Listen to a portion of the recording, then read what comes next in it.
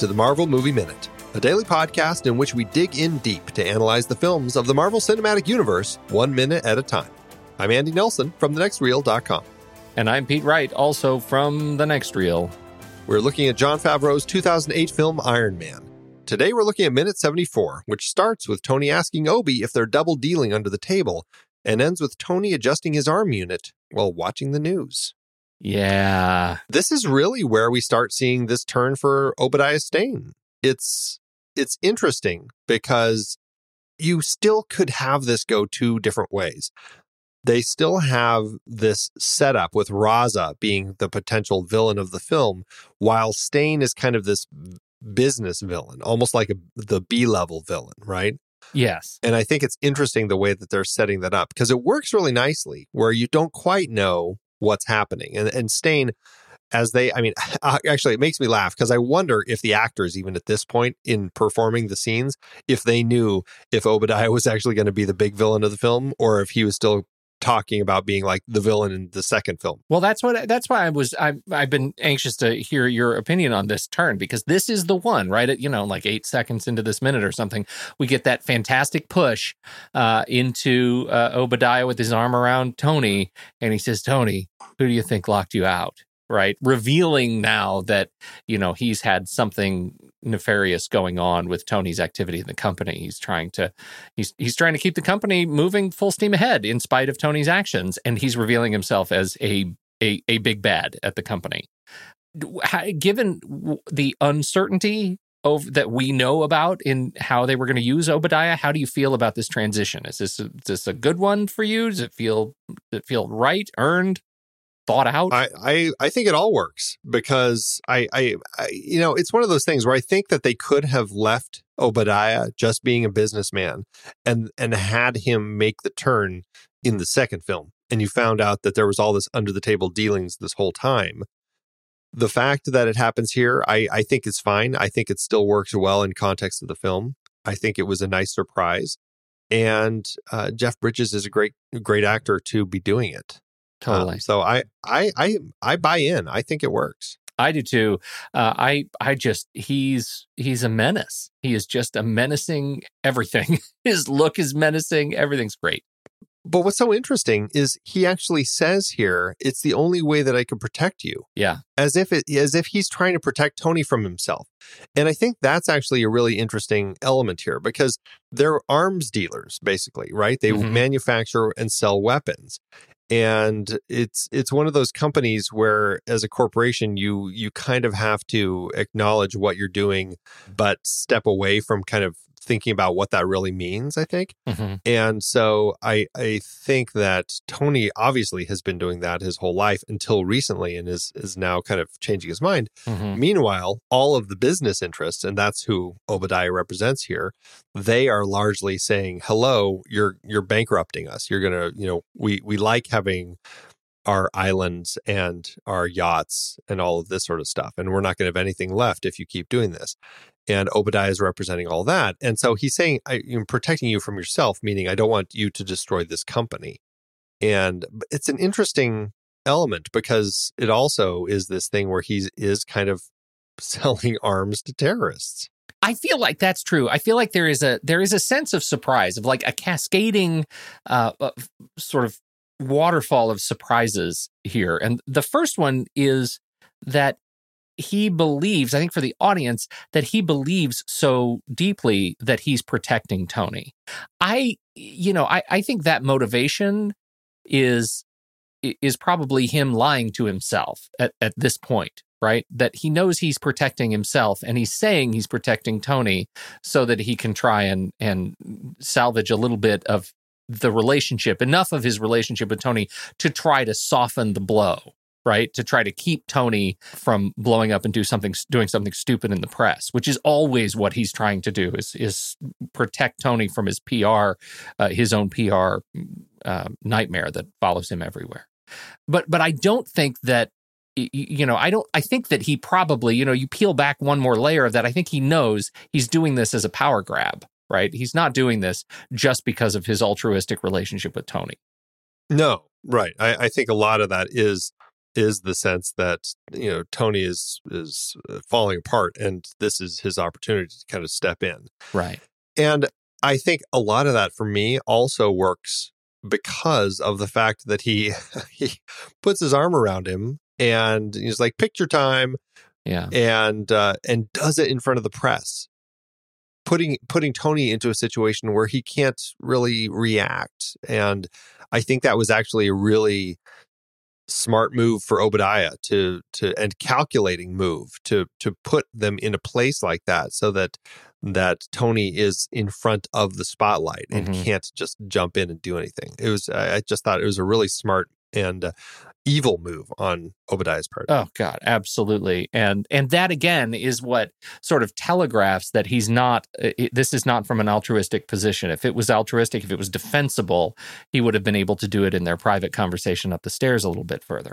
But he's protecting himself. You can almost tell, when you look at it again, as you pointed out yesterday, Christine is still over Tony's shoulder. Like he's now turned away from her, only to the photographers, and now is speaking, sotto voce to try to keep Tony quiet. And Tony's face is priceless. It is stone. It is shocked, right? The surprise is setting in that this guy that he thought was his father figure, his protector, that he had already bought into the fact that, so deeply that Obadiah was on his side. This betrayal is just beautifully communicated in his face. It does make me wonder, though, as I watch all of this, with Christine right over their shoulder, it seems like she might still be close enough to have been hearing the entire conversation. It makes me wonder, was Obadiah concerned that he's saying all this with another member of the press so close? I don't know. I'd sort of written it off that it was just too loud. But the thing that's funniest to me is she's a reporter, right? She's a dogged reporter. She's clearly got a great story. Obadiah leaves. Right, the camera pulls out. We've got this reverse shot on Tony's back, and we watch Obadiah put his scarf on and go get in his car. We cut back on Tony, and rather than kind of step down next to Tony and say, "Hey, what was that all about? I'm a reporter, I need to know." She just walks away. She goes back into the party and leaves. That is not the activity I would expect her to engage in next. No. It's strange. All the other reporters, it seems like they have more interest, and she's all of a sudden does she feel sorry for him here? I don't know. It's That's a good question. It's an odd reaction. I'm just going to leave him to his thoughts. Yeah, right. You know what? Maybe I think I'm tired of the game. I'm retiring. No, I think I'm going to be a teacher.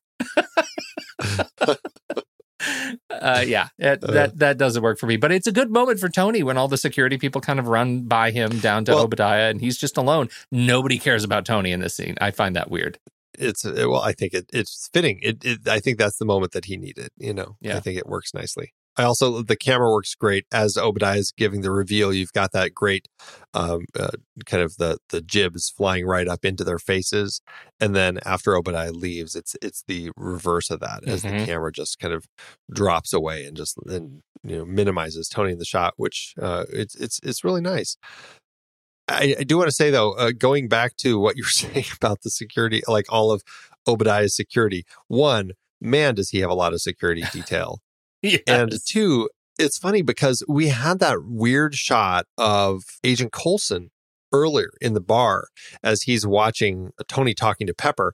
And this is as Tony and Pepper go outside to get some air. It has this awkward cut of Agent Coulson standing there watching almost like a stalker as the two of them leave, and then we don't see him for a while. And the first time that I saw this, when right around it cuts to that two shot as Obadiah leans in and whispers in Tony's ear, you see a figure standing at the top of the stairs, and I was like, "Is that Agent Coulson?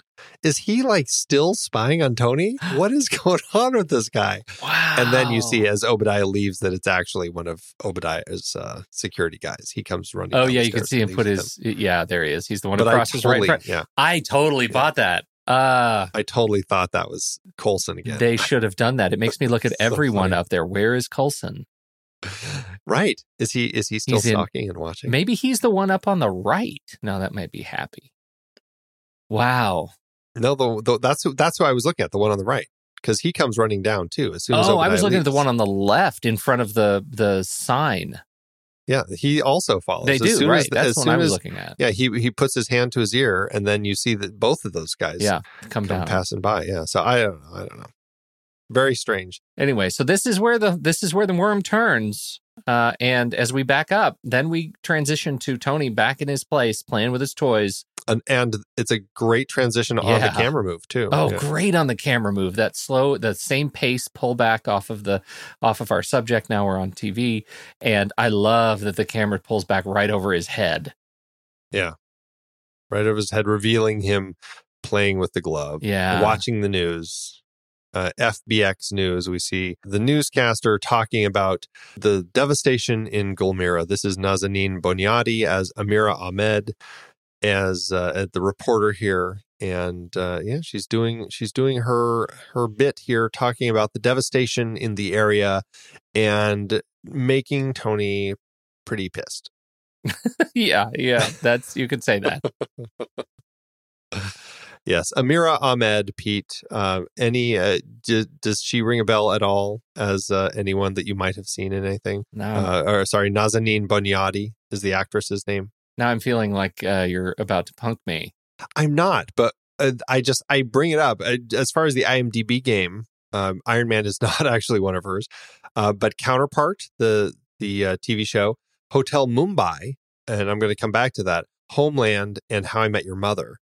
Those are her credits on IMDb. But Hotel Mumbai, I actually just saw a poster for that in the movie theater. Yeah. So, and she's one of the credited faces up at the top of it. So I think I've heard nothing but exceptional things about Counterpart, and I didn't watch anything past season 1 on Homeland, so I didn't see her. But I haven't watched Counterpart, and I saw the poster for Hotel Mumbai as coming soon. Yeah. And I don't remember her as Nora in How I Met Your Mother, but I really feel like I should, because she was on there for a long time. 10 episodes. Over the course of 3 years. Yeah, she comes back. Right. You're right. Right. Anyhow. But she is delivering a bit of news. And this kind of continues that whole hero's call, because here he is fuming and getting upset and seeing the devastation and hearing about all this awful stuff. We have references to Joseph Conrad's Heart of Darkness. Mm-hmm. All of this stuff, all these people are having to walk. And I think it actually makes for a kind of this nice sense. Now, although I will say, oddly, the news, it says Gulmira Province at the bottom of the little FBX text at the bottom of the screen. I don't know. Maybe it's Gulmira. There's a Gulmira village and a province. Gulmira village is in Gulmira province, New York. Right. One of those sorts of things. I don't know. Yeah. Or maybe it was just they just didn't type it that clearly. Right. Who knows? Okay. Or maybe it shouldn't be analyzed this closely. You're right. We've gone too far now. Right. Let's stop. Minute 74. Hang it up. Well, we do have, in this news clip, we have a bunch of people walking. We have, we see some shots of warlords. That was the main thing that I wanted to point out here is we have a couple shots of just some warlord type of figures. It looks almost like, stock B-roll of warlords. You've got a guy standing on the back of a truck with a gun. None of these guys are people we've seen before. It's very random, which will be interesting as we compare it with what we continue to see on the news tomorrow. Mm-hmm. I think it's interesting, but I am looking forward to talking a little bit more about that. But before we go, I have one last thing I want to talk to you about. And that is, we cut after that shot over his head, we cut to reverse, and now we're pushing in on him. We see Tony, he's fiddling with a really long screwdriver. He's kind of adjusting something in his arm unit. And on the table in front of him, Pete, mm-hmm. we've got the holder, like the 3-pronged arm piece holder. Right. But then kind of screen right of that, it's something that I can't figure out what it is. Is it like a laser gun on a stand? Do you see that little thing? It's like a prong. Yeah. I keep looking at that, and it's got like a blue ring. So it makes me think that it's somehow tied into his chest in some way. But I can't figure out what that piece is. Okay, so remember when we talked about the cave? There is this fantastic shot that shows the exploded kind of arc reactor. He's looking through some sort of a magnifying lens, looking at part after part after part, kind of expanding out in front of him. This feels like almost a modernization of that. Like it's sitting on some sort of like that. The base looks like some sort of a battery, like light source maybe, and if you were to turn it a little bit, you'd see that part of it is a lens or that's like a magnifying device that allows us to look at the circular ring, maybe something to do with the arc reactor. It's about the right size. It feels like a tool specifically for that component that's very similar to something that I feel like we saw in the cave. Yeah, maybe. You don't buy it.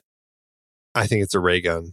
I think he's developing. I think he's also developing ray guns. I think it would be late in the game to introduce ray guns. It's just a touch. They're just saying, he's playing with lots of things. Iron Man 2 is going to be fantastic, is what they're saying. That's what it is. It's the ray guns movie. That's okay. Absolutely what it is. All right, they've planted the seed. I have no idea. It piques my curiosity because it's this funky little thing on a stand. It looks like a Men in Black tool is what it looks like. That would be crossing the streams. It is. It is crossing the streams. Although the new one has Thor in it. So look, you're right. If the streams were crossed, I feel like, Andy, if you like, we can go ahead and say they're setting the table for something else in the future. But I kind of feel like we know where the future goes after this movie, and I don't remember seeing any other ray guns. You can start holding your breath now. I just am waiting for Endgame. There's going to be a ray gun used in some way. He's going to come back to Earth all the time, and he's going to come back to the remnants of his house, and he's going to find this ray gun, and he's going to use it to save the day. I can't wait for that. That's going to be the moment. I can't wait for that. We've come full circle. I don't know why he has a ray gun on his table, but it'll take us 20 years to close the loop on this conversation. So good. You heard it here first. Season 1, episode 74. Now, as far as this conversation that Tony is having with Obadiah here, what I think is interesting is this goes to how things change so much over the course of the production.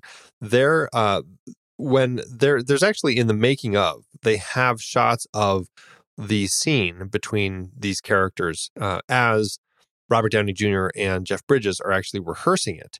And it's the way that it's scripted is how they're rehearsing it. And it's interesting because they have this whole Tony, don't be so naive and all of this. And then Obadiah says, Tony, you're a child.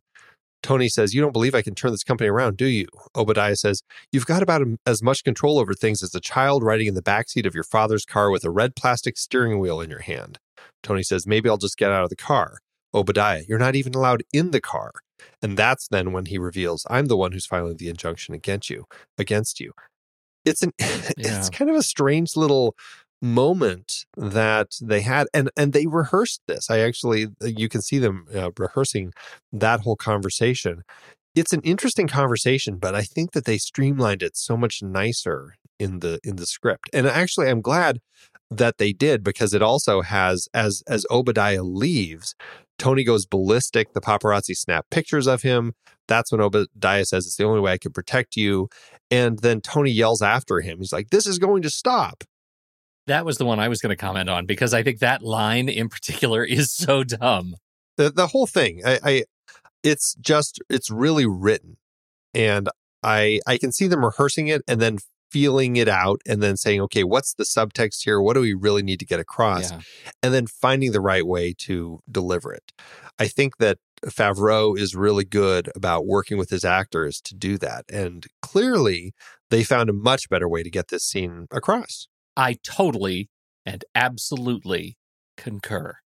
All right. Well, I don't think I have anything else for this minute. You feeling pretty good? Thank God. No, I'm ready.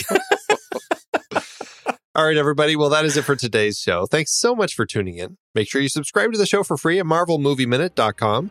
Join us over in our Discord chat room and follow us on Facebook, Twitter, and Instagram at The Next Reel.